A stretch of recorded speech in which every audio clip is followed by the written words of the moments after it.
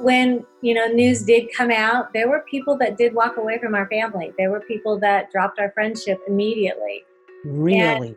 I had to realize, looking back, at the time it was very, very hard. And these were people that we spent our holidays with. But I had to realize that actually said more about them than it said about me. Welcome to Stories of Hope in Hard Times, the show that explores how people endure and even thrive in difficult times, all with God's help.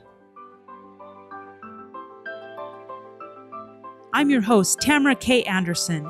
Join me on a journey to find inspiring stories of hope and wisdom learned in life's hardest moments. My guest today is a mother of 7, has worked 5 years as a radio show host. She is a history buff, a tropical island votary. She parasails, skydives, snorkels, scuba dives, and has taken, but not passed, pilot training. She writes from the 100-Acre Wood in Indiana and is the best-selling author of 29 books, including The Slave Across the Street, Slavery in the Land of the Free, Bonding with Your Child Through Boundaries, Homeless for the Holidays, and Chasing Sunrise. I am pleased to introduce Peggy Sue Wells. Peggy Sue, are you ready to share your story of hope? Yeah, and it's so nice for you to have me on your program. I appreciate that, Tamara. Thank you.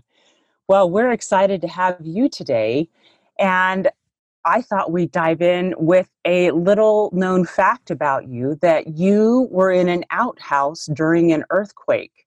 Tell me a little bit about that. That has got my curiosity piqued. Oh, and it was a big, big earthquake. When I was a kid, my grandmother, there was a place in Southern California, not too far from the Mexican border, and it was called the Salton Sea. And it was the place to have a cabin and go water skiing. And it's in pretty bad disrepair right now. So, but back in its heyday, it was the spot. And I was down there and I had these remember those jumpsuits that we pulled up from the bottom and you had the zipper? So it's a one piece. So I was in the outhouse and this very large earthquake that rocked Mexico just in a big way. And my outhouse started swaying back and forth. I was like, oh, Lord, the last place I want to be if this thing goes down is here. So I come barreling out of that thing. I was probably 9 years old. But yeah, it kind of like left a mark. Oh, my goodness gracious. I bet you were afraid to go back in after that. Later on, I was pregnant with my son, and we were living in California when the great big one that came through the Bay Area and broke the bridge there. And I remember we had just come home from a field trip, and I was exhausted, and I flopped out on the bed, and my 3 girls were, around me, and we were just reviewing what we had seen. And that house started rocking so hard. And, we're from California. You just ride them out. It's not a big deal, but sometimes they're big. So we come running out. And I remember as we ran past our swimming pool in our backyard, the water was literally coming out of the swimming pool and getting us wet as we went by. Wow. And, yeah, welcome to California. And then I moved here to Indiana, and people say, oh my gosh, how do you do the tornadoes? And I'm like, hey, we did earthquakes. Tornadoes you can see coming. You have some warning, but not the earthquakes. That is true. That is true. We've lived in places that both have earthquakes and tornadoes as well, so I can sympathize a little bit. Oh my goodness. Well, we are thankful to have you on the show today, and we're going to take a spin back in your history and talk a little bit about one of your hard times. Why don't you tell us a little bit about your divorce? When, growing up, my grandmother had been divorced and my mother was divorced. And I think my aunt was divorced. My uncle's been divorced. I mean, it's like everybody on my mother's side of the family had experienced a divorce. And being a kid as that happened, and my mother was divorced twice, it just was not fun. It wasn't anything I wanted to repeat. And I was determined that I was going to get married and live happily ever after. I was going to make this work. And it didn't. things started escalating and getting worse and worse. And when my youngest of my 7 kids was not quite 2, she has no memory of her father living in the home. But when she was not quite 2, it just came to the point where, he needed to leave. We all got together in the family room, all the children and me and him. And I said, you either have to stop being abusive or find another place to live. And I said, it's not good for you to treat me this way. It's not good for my son to think this is how men treat women. It's not good for my daughters to think this is how men treat women. Make a shift. And he chose to leave. And I have to say, the betrayal of that, I felt so heartbroken that this was the one thing that I was going to do right in my life. And I didn't have a plan B. I did not have plan B. And I would say part of what really was super, super hard about that was I felt so betrayed that someone that, I had given my whole heart and love to didn't return that. And then I also felt just like not valuable, because I felt like if I was valuable enough, if I was that precious, that he would make the effort to make it work. And I remember at one point, one of my daughters said, Dad, you courted Mom once before. Why don't you just start over? Just, date and court and, win the marriage back and start over. And he said, you don't understand. It's too hard. And so, 20 years later, and I don't know how many times we've been to court and how many times we've been to mediation. I mean, it's been ugly. And each time we have one of those things come up again, I'm like, really? This is easier? Because it would have been easier to have worked it out.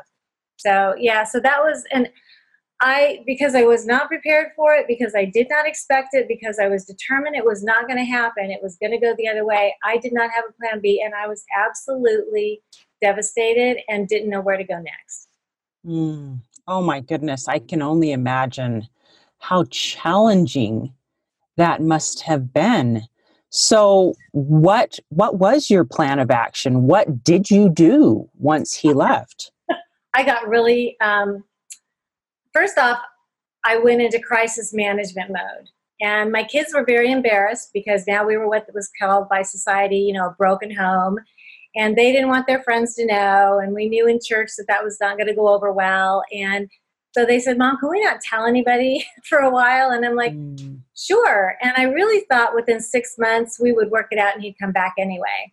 So I was kind of okay with that. Looking back, it probably would have been better not to have kept that secret on top of all the others, because we needed help. We were in trauma, and it might have been a lot better to have had people come around us. But again, just like kind of my daughter was in a Christian university. We went to church all the time, and divorce was just looked down upon. Like, if you can't keep your marriage together, then you're not a good wife.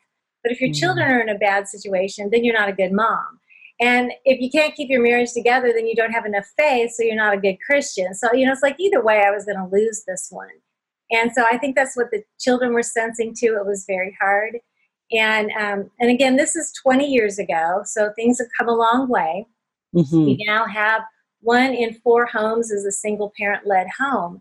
And, that number just keeps rising as divorce keeps rising. And within the church, it used to be that the divorce numbers were smaller than they were outside the church, but they're not. They're easily neck and neck, and sometimes they're kind of creeping up a little bit, even above families that are unchurched, that don't attend. And the divorces that are coming out of churches a lot of times are more like mine, and they're very ugly, they're very toxic. And I think part of that is because there's such a stigma around it that we're holding on so tight, and we're allowing things that shouldn't be allowed to happen until it escalates to a point where it's just brutal. It's just brutally ugly. So that was kind of the situation that we were in. And one of my daughters was taking a class at the college, and she had to show something in a way that people could see physically, not just verbally. So she took a chair and she sat it up at the front of the room, and she said the story about, her father had passed away. And then the class was supposed to show how socially we react to those things. So all the students came up and gathered around her and like, oh, we're so sorry, and how can we be helpful? And so, that was the demonstration. And then everybody went back and sat down. And then she sat there and she said, my dad left. We have a home without our dad here, and nobody got out of their seat. Everybody stayed there, and she sat up there by herself, and she started to cry, and she said, "This is my reality, and this is how people treat us. It's just difficult." Wow. Do you think it's the shame that's associated with it? You feel inside that here I am, one of my life dreams is broken and has fallen apart, and people just don't know how to react, or and obviously this was 20 years ago, so I'm glad things are at a different place now. People generally know to be compassionate and to treat people with love as Jesus Christ would. So why, I know you mentioned that you guys kept it quiet for a while. Do you think part of it was the shame of it all? Absolutely. There was, I would say, shame and humiliation, and then just fear that we were going to be judged. And when, news did come out, there were people that did walk away from our family. There were people that dropped our friendship immediately. Really? And I had to realize, looking back, at the time it was very, very hard. And these were people that we spent our holidays with. But I had to realize that actually said more about them than it said about me. But at the time, it didn't feel that way. But we do react based on, what's going on inside of us. And I realized they had their issues with that whole situation. And who knows what had been in their past and, what they were dealing with. Right. Wow. So what advice would you give to people who are witnessing a close friend go through a divorce? What advice would you give them? One of my friends out in California, Marianne, she's been one of my best friends. She said to me, "I will walk with you every step of the way." And she has been good on that. And there was no judgment, no nothing, but I could call her those times that I needed to talk to somebody. I would call her and cry. I would call her and just be I cannot believe this. And she would, "Yeah, I don't believe it either. This is not how we saw your future going." But she just stayed there, no judgment. She didn't have to judge. She doesn't have to carry. She doesn't have to be responsible. She just stayed beside me. And that meant more probably than anything else. So I have probably 3 to 5 women that stayed with me through this and loved me and loved my family. And we are still very, very close. And sometimes I was at an event last weekend and 2 of those close friends showed up, and I said, "If I'm saying, it's because of them." I'm so grateful for those friends that just said, sometimes we have to understand that even if even if someone is making a bad choice, even if someone is doing something that's really not a good idea, that doesn't mean that we reject them.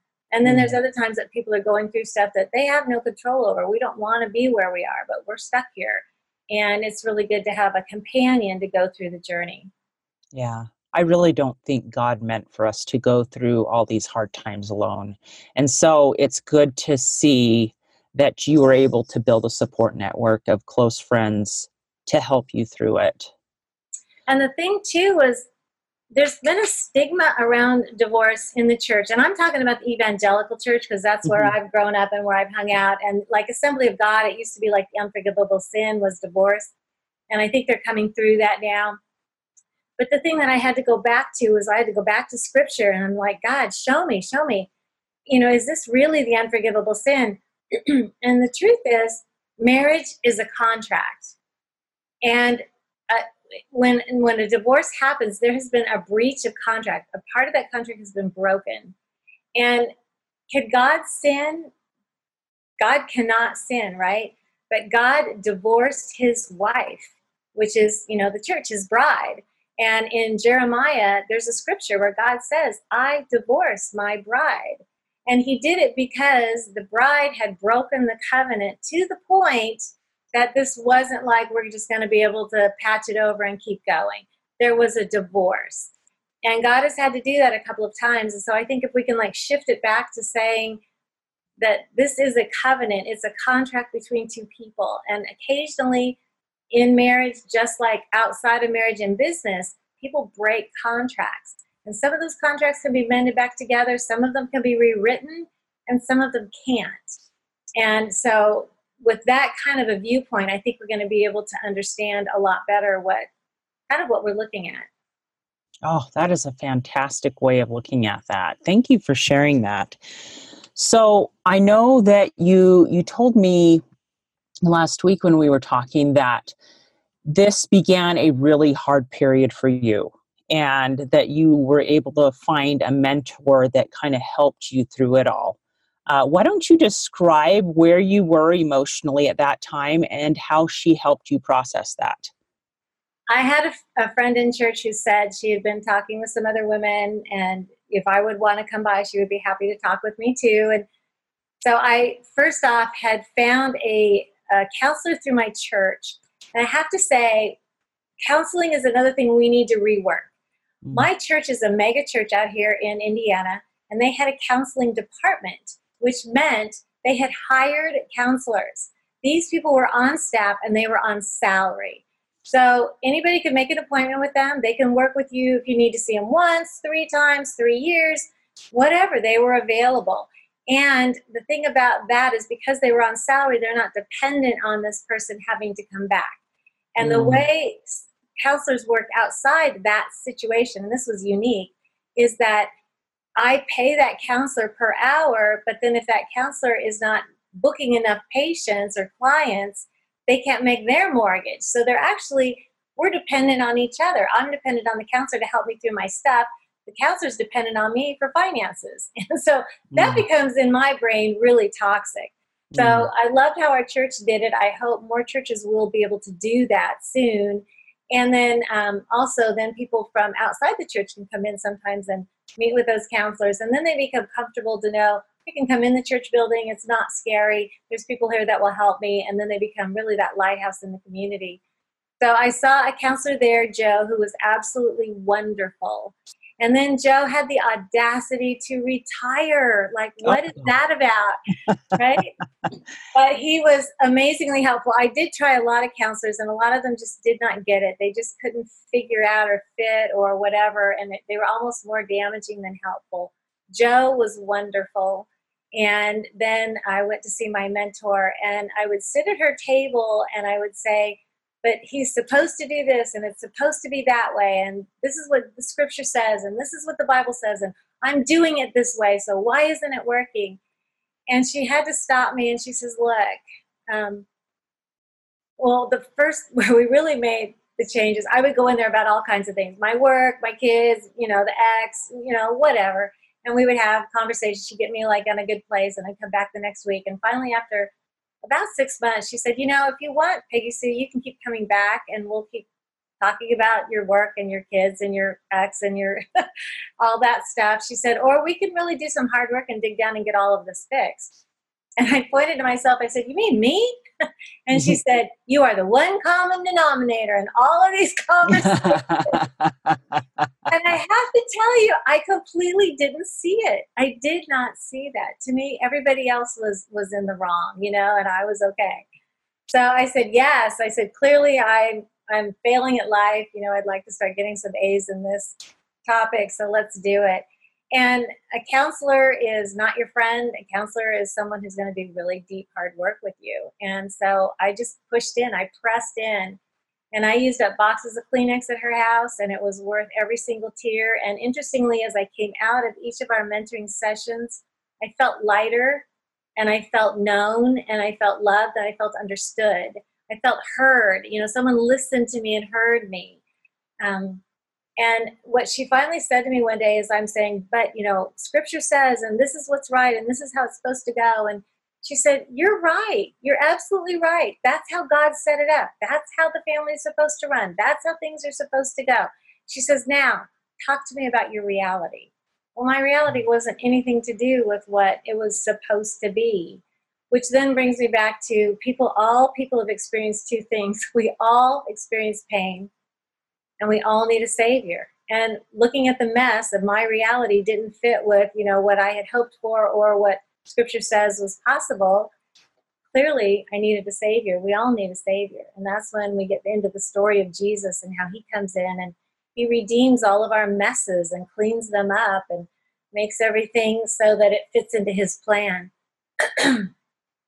So we did a lot of hard work with me, and I would say the bottom line is we dug down to all the lies that I believed, things that were not true about me, things that were not true about God, things that were not true about life, and we dug those up and we replaced them with truth. And one of the best parts that happened through that is I was a very bitter person, very victim oriented and very bitter. And to see all that come out and the bitterness to go away. And then my oldest daughter had come down. She lives up in Michigan. She came down for a holiday and went to church with us. And my mentor was there. And she went up and wrapped her arms around my mentor's neck. And she said, "Thank you for us back, our mom." And that was when I really realized just how much into just the ugliness and the bitterness that I had allowed myself to go, rather than what I would look, what if I could do it over again, I would say, now, so what, now what? In other words, that's what's happened. This is where I am. How do I move forward? And I would have dropped the bitterness and dropped what everybody else is supposed to do sooner and move forward with a healthier life. Mm. It almost sounds like you had to go through the grieving process for this loss of expectations that you had of how your life was going to turn out. And sometimes I think it does take time to process a change in life, a change in expectations. And I'm glad that you had somebody to walk that path with you and help you get it all out and then move forward with healing. There has to be a safe place to be able to let out all the ugliness and have someone who can hear that and be okay with it. Hear that and be able to not judge and not be offended, but just to go, I understand that's how you feel right now. Yeah. Oh, so she was your angel. I've had a couple, and my friend in California, my Marianne friend, she will remind me, that person's been an angel in your life. That person's been your angel there. And that's good to remember. It is. It's good to remember that God often sends people to help us along our detoured path. But if I do not have the eyes to see it, I will miss it. And if I'm so busy being so self-focused and so self-centered and so wallowing in my pain, that I'm not going to see it. And that's why it's really good to have a guide that helps bring me out of that bitterness and out of that pain and out of that wallowing, and to see, oh, there really is a world out here. There is life still to be celebrated. Oh, yes, absolutely. Oh, my goodness. So you found, I guess the first lesson is that God is at work in all of this, I say that over and over and over again. God is at work even in this. God is still at work even in this. And the times that I don't see things and that I don't see what's happening, that's when He's really is working. And He is always in control. And that was one of the lies that I had to let go of. I really thought that my divorce had snuck up on Him, and my marriage and my family blowing apart was a surprise to Him, because He was, just not paying attention. And the other lie that I had was that God is capable of doing anything. He's very powerful. He's very strong. He can do it. And Tamara, I know He's going to do it for you, and I know He's going to do it for my neighbor, but I know He's going to withhold from me. And so that was another lie that I had to, we had to dig down and we had to find it. We had to pull it back up. And no, God loves me. He loves me as much as He loves everyone else. And I am as worthy of that as all the others that I know are worthy of it. So yeah, a lot of lies to dig up and be able to understand who God is. And once we totally understand who God is, then He's worthy of our trust. He's worthy of me being able to put all my weight on Him and to know that He is who He says He is. So now I know that when what I'm thinking doesn't line up with what God says in His Word, the part that's messed up is going to be there's a lie somewhere that I've got buried in there that I need to get pulled up. That is so true. That is so true. There are so many things that we tell ourselves in our head that you're right, that we don't think are true for anybody else. It's just us. That's us. Yeah. And I was in Bible study the other night and they were talking about, what would happen if Eve wouldn't have eaten the apple? I shot up my hand. I said, I would have. It would have come down to me, and I would have taken it. And, I grew up for so long wondering, why did Eve do that? But I understand now why Eve did it. It was the same lie that I believed. The apple looked good. It looked good to eat. It would give her things that she didn't have, the knowledge of good and evil. It would make her like God. It was something that she wanted. And she felt that God was withholding something good from her. And so she needed to get it herself. And I'm like, oh, that is so me. Because I feel like, I have to catch myself thinking God's withholding from me. He's not. That's the lie that I have to work out. Right. Oh, I love that. So what is another lesson that you learned through all this? Okay, let me set you up here with one morning.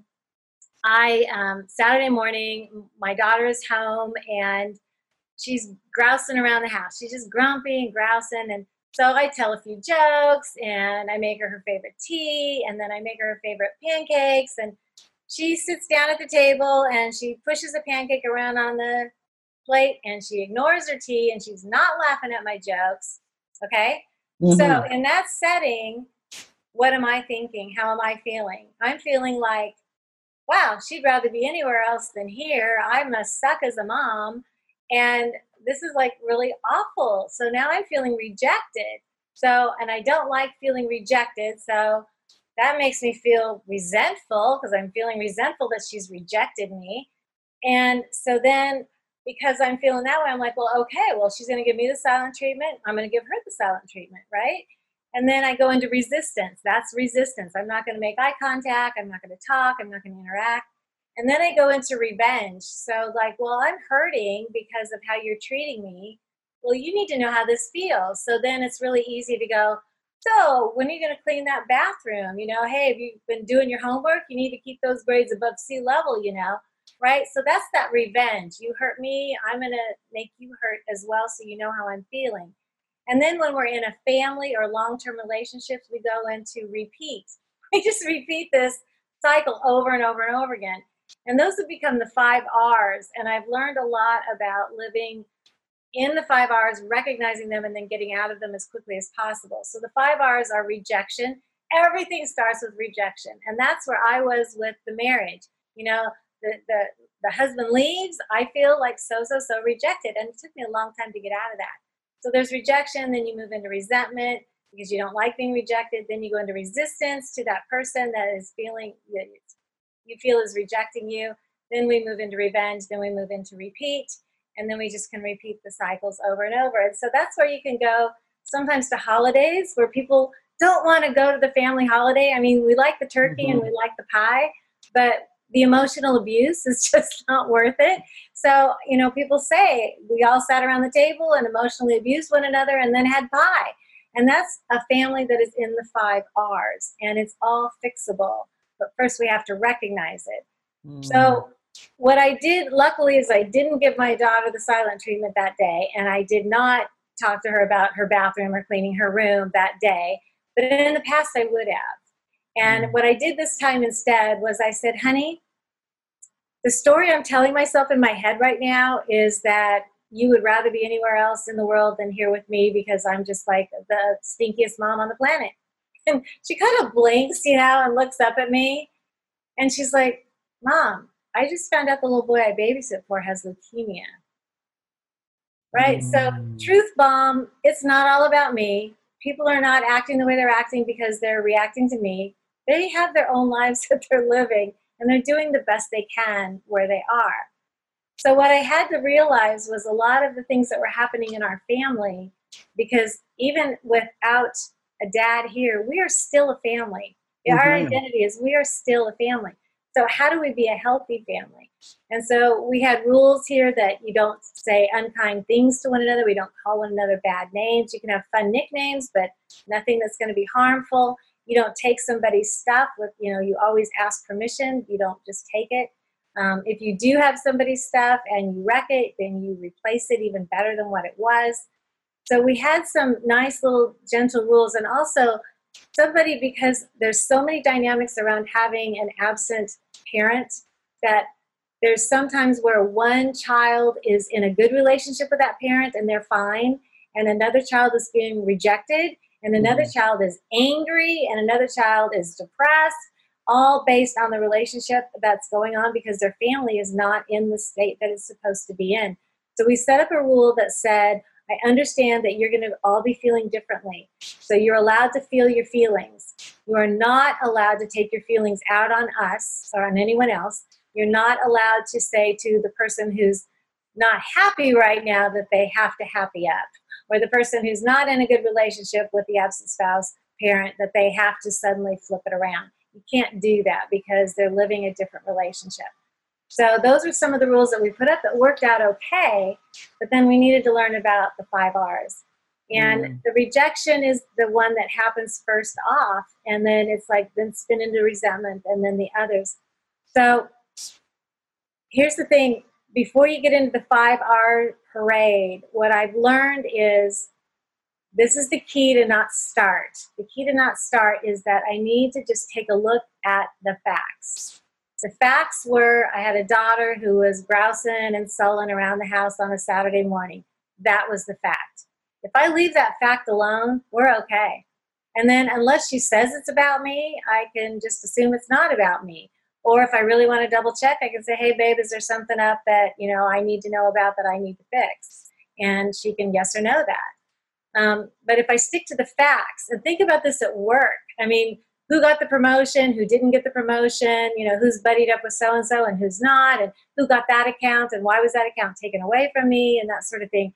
Again, we can make up these stories in our head, and making up the story is what then becomes my reality, and that's how then I react to you. And like with my daughter, generally it has nothing to do with the truth whatsoever, but it becomes our truth, and we live that. So the rejection, always, if I could remember to stick to the facts, the fact being this happened. The fact is this is what's going on. I was a big family event, and I was not recognized in the place that I should have been recognized in. I can now make up a story about that, again, about my worthiness or about their relationship with me, or they don't want me involved, or they like somebody else better, or whatever. Or I can say, okay, the fact is, this is where I am. The fact is I was invited. The fact is I'm part of it. The fact is this is their event. They can do it however they want to do it. And who knows what their reasons are? I don't know. And so my facts are, this is where I am. I can make a choice. I can pout and ruin it, or I can go, hey, let's dance. This is great, right? So it's like sticking to the facts. And then there's going to be times where things happen that are maybe premeditated, or things that are happening that are really hurtful, and they're done on purpose to hurt. And I deal with that with the ex-husband all the time. There are things that are just like bombs that are lobbed my way, and some of them are nuclear, and they're set away, and they're intended to hurt. And so what am I going to do with that? And so what I do then is just go with the facts. The facts are, this is what's happened. The facts are, this is what was said. The facts are, da-da-da. Okay, fine. And stop with the facts and just move on. Because the minute I attach stories to it, the minute I turn it into drama, then we're going to go through the 5 R's. So what happens, because in every one of our relationships, we are in one of the R's somewhere in each relationship. So we learn to start recognizing those and then knowing what to do about it. So again, with the rejection, if I nip that in the bud and stick to the facts, I'm going to be okay. I won't go into the 5 R's. If I realize I'm already in resentment to someone, resentment is I'm resenting that this person has made me feel rejected, or I'm feeling rejected because of something that they've done. And so then the solution to that is, first off, I need to notice that I'm in resentment. And the way I'm going to notice that is that comes out my mouth. And you can tell women that are bitter because it comes out our mouth. Our little stilettos come out. But I would be like, well, she needs to do that, and he needs to do that. And, well, I'm not perfect, but those are all drama words. And if we're talking in that kind of conversation, that's all drama. That is someone who is in resentment to another human being. And so the solution to that is to shift into gratitude. And so then it's like, I'm really grateful that I was part of this event. I'm really grateful that I'm in relationship with these people. isn't it fun to be here and see everybody together? It's, I'm thankful for. So when we shift into gratitude, we shift out of the resentment. And then the next one that we would go into is the resistance. And that would be, couples do it all the time. We give each other the silent treatment.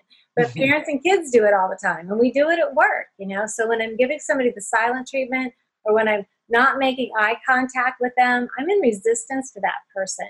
And that's followed after the resentment. So what do? That's where, when I notice that this is what I'm doing, I have to make a shift and say, I'm going to engage. And so I need to make eye contact, and I need to talk, and I need to ask a question and find out how that person is doing. Build that bridge again. We have to keep that bridge open. And if the other person is in resistance, we can build a bridge by engaging with them and asking about them. How are you? How's things going at work? And noticing little things that would maybe just make their day better, but it's a re-engagement. And I will say one of the best questions there, and this comes from Brene Brown, but the story I'm making up in my head right now about this, and that's when I did that with Hannah, that was coming out of resistance and re-engaging with her. Hannah, the story I'm making up in my head right now about this is, and that's really, really important. And when you ask that question, or when you make that statement, generally you're going to find out, guess what? They weren't thinking about you at all. Once in a while they were, and then you can open a dialogue. And it's better, I think Jordan Peterson said, it's better to have an uncomfortable conversation and fix it than to go down the road and end up with a broken relationship. And he said sometimes you're in an uncomfortable conversation for maybe 3 months while you work through something. But he said that's far better than having a broken relationship down the road. So it's building up the courage to say, this is what I'm thinking, this is what I'm feeling, and be able to fix that. So then the other one that comes along after, if we move past resistance, then we move into revenge. And revenge is when I'm noticing that I want that person to feel how I feel. I want them to feel the same hurt that I feel. And revenge is where, we watch a lot of television movies, a lot of drama movies about that sort of thing. And, sometimes, it's good to go, yeah, you had it coming. Oh, yeah, that's revenge. And you can tell that you're in revenge. A lot of times things will be coming out of your mouth, or you're thinking them in your head. Things like, well, now he knows how it feels. Or right. Serves her right. Or he had it coming, right? That's so hard now. And so the opposite way to fix that is to practice generosity. And if we could practice generosity with the person that you're in revenge with, it breaks that cycle immediately. Now, there are going to be times where it's not healthy to be practicing generosity with the person who is attacking you. So, for instance, with my ex-husband, it's not a good idea for me to be extra generous in that department. If you've got someone who's, stolen something from you, or someone who is, the attorney that's out for your jugular, or the partner who's ripped you off at your company, those aren't the people to be generous with, but you do need to be generous. So find another person that you can be generous with. Because if you don't practice that, then you run into that bitterness. Trust me, I've been there. I tell you. And my friend Steve Binkley says, people do what they do for their own reasons, and it rarely has anything to do with you. People do what they do for their own reasons, and it rarely has anything to do with you, which is back to my daughter that Saturday morning. She was acting the way she was acting for her own reasons, and it had nothing to do with me. So if we keep that in mind too and give people the benefit of the doubt, we can stay out of the 5 R's.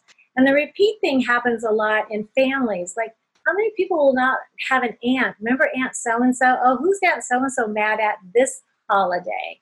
And which kid at the, when all the siblings get together is going to pout to get their way, and which one is going to, so those, when you see those things happening over and over again, those are people that are in the 5 R's and they're in the repeat cycle. So we just come to expect it. We expect that one member of our family is not going to be talking to another member of the family, and we accept it and just let it go, rather than, wait, this isn't okay. We're not going to continue to do this.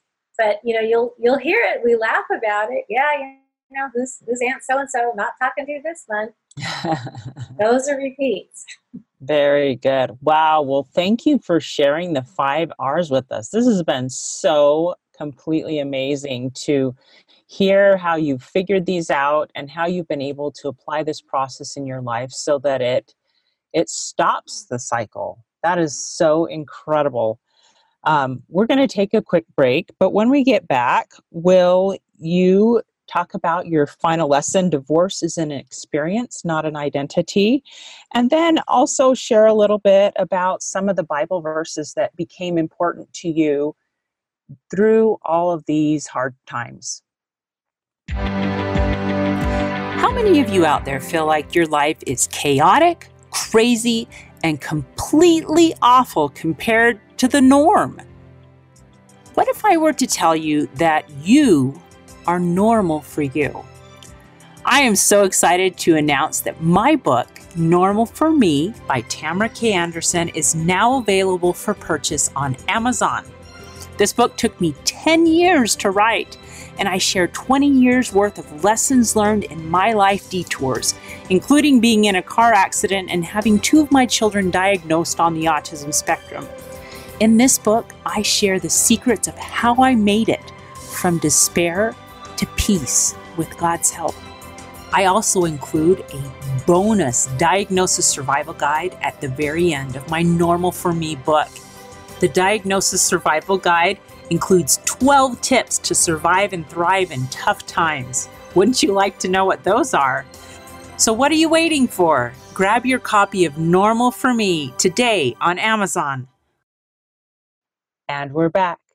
I'm speaking to Peggy Sue Wells about her experiences in and the lessons she learned after going through a divorce. She has already shared with us that God is at work in all of this, and He remains in control, and this is not a surprise to Him. She also shared with us the 5 R's, which are so powerful, and how to break that cycle. Peggy Sue, there were 2 more lessons that you wanted to share. What were those? Well, the first one was that God is teaching me something about Himself in every situation. And that flipped my thinking from when something crummy happens and I start to go into this panic of, oh my gosh, how am I going to handle this? One more big deal. Instead, I've learned that God isn't mean. He's allowing things, horrible things to happen to me. Everything that He is allowing into my life or bringing into my life or setting into my life, there is something about Him that He wants me to learn. I don't know a lot about God. I mean, the guy is just like, unfathomable. There's so much to Him that we'll never know everything there is to know about God. But He has a lot that He needs me to know about Him. And so He will teach me something in every situation. And so it has absolutely changed that I don't get into that freak out panic mode where you get mad and frustrated and all that. I don't do that anymore. I just kind of like, okay, what are you teaching me in this? And then I just walk through it with Him. So like I had a window come down, or not a window, I had a tree come down in the wind and it hit my bedroom window and busted it. And yeah, and luckily, this is the most bizarre thing. I think it's just God showing me something like about, I really have this all in control, Peggy Sue. It is a double pane window. There's 1/4 of an inch between the 2 panes. Mm-hmm. The outside pane broke from a tree that was so tall that we were going to take it down the next day. It's hilarious it came down when it did. Mm. But we were going to have to like rope it and pull it way over. But it came down and it hit that window and busted the outside pane and not the inside pane. I still have a window that is intact on the inside. And I've left it there for several months. I've just put it on my list today that I should fix it because it reminds me within 1/4 of an inch, this tree that is 2 stories tall and taller than my house came down and only hit that outside pane and not the inside pane.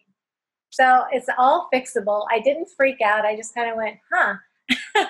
And then it's like, okay, God, what are you showing me here? And I really think He wants me to know that He's in the details, that He can do it within a hair's width. that he really is in control. So when things come up, I just put one foot in front of the other. Okay, what are you showing me in this? What are you showing me? And then I just hand it over to him too. I'm like, this is yours, God. I'm going to walk through it. You're going to have to show me how. And he does if I don't get ahead of him. But yeah, God is teaching me something. So all of these calamities, they're not calamities. They're actually, what is he teaching me? He's come into my life to teach me something in this moment about him. And I also end up learning an awful lot about me in the process. Mm-hmm. And it's not always the nicest. It's not always good to know. I did ask God one time, I said, God, show me my heart. And after 2 or 3 days, I had to say, God, stop. Because it wasn't pretty. I was surprised at how, because, the scripture says that the heart is, evil, and I'm like, no, that's not this one. I just got little things, not big things. But yeah, when I saw my responses and the things that came up that from, in those 2 days when God was showing me my heart, I'm like, okay, stop. Don't show me anymore. Now help me fix it. Please get in there and clean it out. Because I want to be your girl. I want to be God's girl. I don't want to be who you just showed me that I am naturally without you. Mm-hmm. So God's always teaching me something about him and teaching me something about myself. And so when I feel that way about things, I don't go into a big panic and I don't go into a big freak out anymore. And I can handle things easier and I can listen. I've also learned in my conversation, I have to take out the 3 C's and an E. And the kids and I will once in a while poke each other and go, hey, we got to get back to it. But through 3 C's, criticizing, condemning, and complaining. Criticizing, condemning, and complaining have to come out of my vocabulary. And then excuses. If I make an excuse to you about why I don't have my homework, the only person who believes that excuse is me, and I know it's a lie. So no excuses. You just take full responsibility for how things are. No excuses. And that streamlines life a lot better. There was the other thing that I wanted to talk about was because we didn't have part of our family with us, I had to remind our children that we were still a family. Families come in different sizes and they come in different dynamics. We were still a family and we were going to behave like one. So the one thing that I did every single day is I did Bible time with my kids. And if we were out and we had been coming home late, I still read a psalm to them. But I wanted them to have the word in their head every single day. I wanted them to go to sleep with it in their mind. And kids that have nightmares, we would pray together, we would read more scripture, and the nightmares would go away. But the Bible time became very, very, very important because that's life. It's all in the scriptures. So I have on my website, PeggySueWells.com, there's how we did Bible time, but it was all about what we read and what we memorized and what we sang and just how we did it so that all of my kids, they had all the books of the Bible memorized by the time they were 5, so that way they could thumb through their books and they could find them. When they could memorize the books of the Bible and recite them, we gave them their own Bible.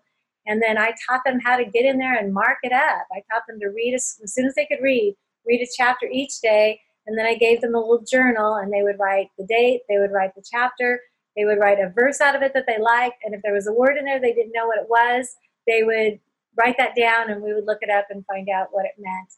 And I've got lots of Bible journals. The kids, when they grew up and left, they left them here, and I still have them, and I love those. And they're all walking with the Lord right now, and I'm grateful for that like you cannot believe, because that is the most important thing. The most important thing is that you have eternal life, that you have salvation, that you have a relationship with the God that created you. So I knew the most important thing was Bible time. So we did that every day.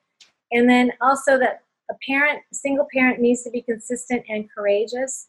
And when there's visitations, because the kids go to another parent, when they go over there, the rules are different and they're told things that are not, fun about the other parent. And there's just a lot of drama.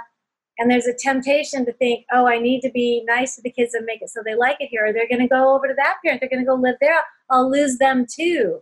And that's a huge reality for a split family. And what I realized was my kids needed me to be consistent.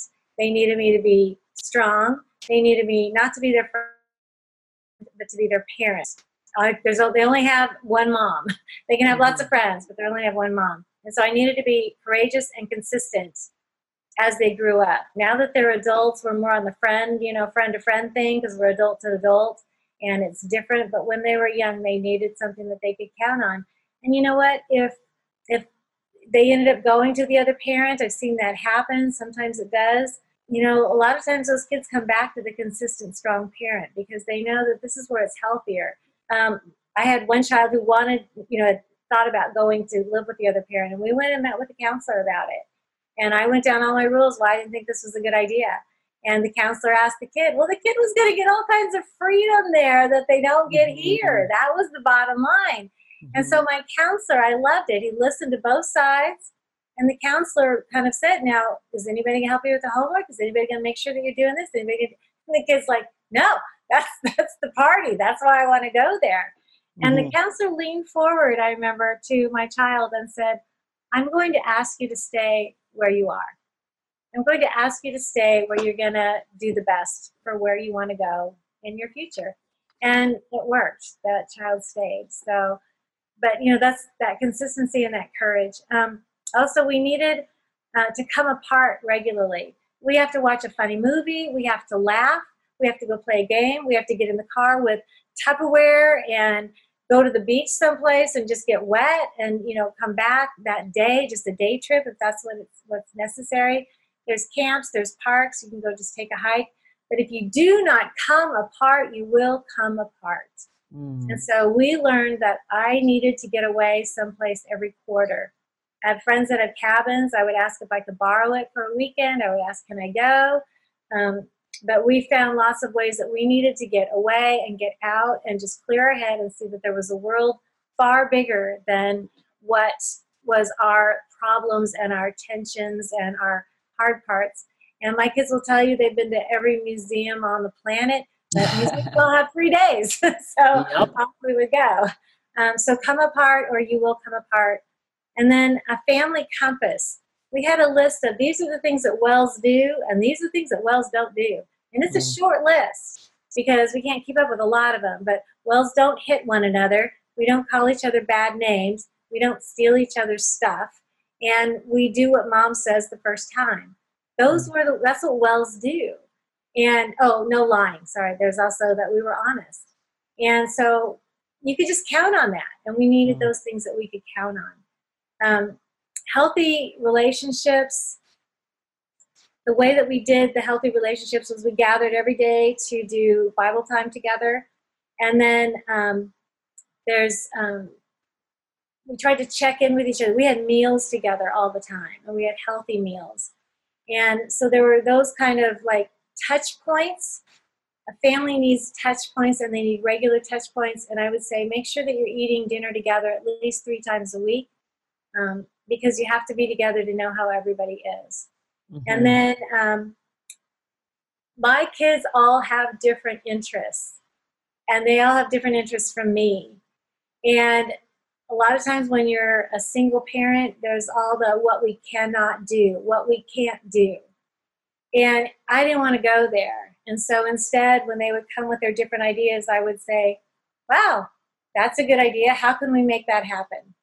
And that was always my question. How can we make that happen? My son wanted to learn to fly a plane.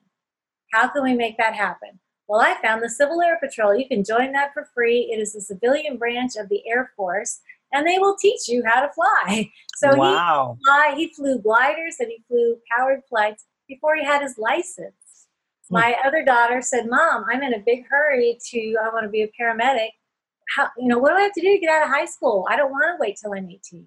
I'm like, all right. So I printed out, this is what you have to do. These are the courses. This is what you have to do to have an honors diploma for high school. So she finished at age 16, and then we sent her through EMT, and then we signed her up for paramedic, and they came back and said, she can't come in. She has to be of legal age. And I said, what if I sign for her? And they said, well, then you're taking responsibility when she goes on her practicums and stuff. You're taking responsibility. If something goes wrong, you're reliable, or you're liable. And I said, you know what? I believe in my daughter. I trust her. I will sign that paper. And she became a paramedic before she was old enough to drive the ambulance. Oh, gosh. So she was on the team, and they had to wait for her to be able to drive until she was older. So when I would say to them, how can we make this happen? It engaged them into the process of, the world's really big. Let's see what we can do. So, for parents, I think it's really important. How can we make this happen? And then engage them in the idea process and make it a life of possibilities rather than all the things we can't do. I'd really rather look at all the things we can do. And when you look at all the movies and the books, they're all written about the people that broke through the rules anyway. It's always about the people that did something fantastic. So why not us? Yeah, no, that is fantastic. Wow. What amazing bits of wisdom, not only about the lessons learned, but how you were able to not let this divorce define you or your family and just say, we're a family and here's how we behave. Having consistency there, so important. And also empowering your children, that is chores. beautiful. Oh my gosh, we had chores every single day. We woke up and everybody had a chore. The chore takes 20 to 30 minutes to do. Vacuum the downstairs, go chore the horses, whatever. You had a chore and you did it all week long. And it was up on a chart. I'm not going to keep reminding you. And if you got tired of doing laundry that week, you could turn it over to the next kid next week if you had done it well. If it's not done well, guess what? You keep it until it's done so well that you can hand it over. And I'm surprised that my kids that have every single one of them has called me sometime and said, remember those chores that you made us do? It has set us up that we're outshining everybody where we are, at work or in the military or whatever, just because it's that simple, but they won't do it. They have to be told, they have to be babied, they have to be reminded. We just go do it. But we would do that one chore quickly in the morning, and that was very, very important to teach them responsibility and the ability to do things on their own. And every time somebody wanted to learn to do something, I would empower them by teaching them and giving them the opportunity. The more they could do, the less I had to. Right? I know. That is so true. Amazing. Wow. Well, Peggy Sue, what Bible verses became meaningful to you through all of this? I love Isaiah 40:11 because it talks about God carrying the lambs and those that have young, that he gently guides those with young. And I'm like, that's me. I have 7 young. And he would gently guide me. And I love that idea of having that shepherd who would do that because I needed that shepherd. And then the other one was Ephesians 3, I think it's 14 through 20. And I read that over and over and over again. I give it to everybody that I come across because it talks about that God's love is so deep and so tall and so huge and so wide and so just unending that it's hard for us to comprehend it. But the prayer in Ephesians is that God would give us the grace to be able to comprehend how crazy in love God is with us. And we all need that. And for those that have been hurt really bad or betrayed or somebody's left them, we need to know we're loved because we kind of feel unlovable. Mm-hmm. And so that would be your advice to people who feel unlovable. Read that every day. Read Ephesians 3, 14 through 20. Absolutely. Read it, internalize it, and realize you are loved. Well, and go through scripture. I think it's in John, the I ams. Circle the I ams, find all the I ams in there. And which I am do you need the most right now? And go through scripture and just highlight all the times that God talks about his love and his grace, and highlight all the scriptures that help you. Make it yours. Yeah. No, I have found the same thing to be true with me. And I love internalizing what I learned. And it's amazing what God will teach you as you read. Sometimes you maybe have read that chapter 10 times and you read it with a different circumstance in your life and something else jumps out at you and you're like, oh, has that been there the whole time? I think scripture is like multi-layered. And so I think when we get the first layer and then we start digging down, and then pretty soon you start connecting from other places in the Bible and you're like, oh my gosh, it just never ends. There's always something to discover. Yes, that's very true. So spend some time in the scriptures daily. Good advice, right? What resources would you recommend to other people who have been through divorce or through hard times, or websites, or what would you recommend? If you go to my website, PeggySueWells.com, I have up there all the instructions for free. You can download them for free for family devotions. And again, take the stuff that I did, but then make it work for your family. Go ahead and do the part you like, don't do the part you don't like. But it'll give you a starting place. Because I know when I was first with the children, they kept saying, do devotions, do family devotions. I'm like, what is family devotions? And so I'm reading the Bible. I'm like, oh, okay. And teaching the children to pray. It's super simple, but I had no idea what to do. So there's family devotions there, and it'll take the kids, it grows, so it goes from when they're tiny up until they're in high school. And then I also have up there questions for healthy conversations. Sometimes we have stopped talking to one another, so we don't even know how to have a conversation. And when every time you get together for Thanksgiving with all the family, people are nitpicking or throwing those little emotional bombs or whatever, show up with your list of these really excellent conversation starters. Like, who are your heroes? Living or dead, who are your heroes? If you could go back and talk to yourself at age 18, what would you say? So there's a whole list of 20 questions there that you could throw out anytime you're in a group. I've told my kids, always have a question ready, because you never know when one of your heroes actually shows up. I mean, you and I have had the opportunity to spend several days with Richard Paul Evans. Mm-hmm. You need a question, otherwise we just kind of sit there just sort of like, not able to be involved in the conversation.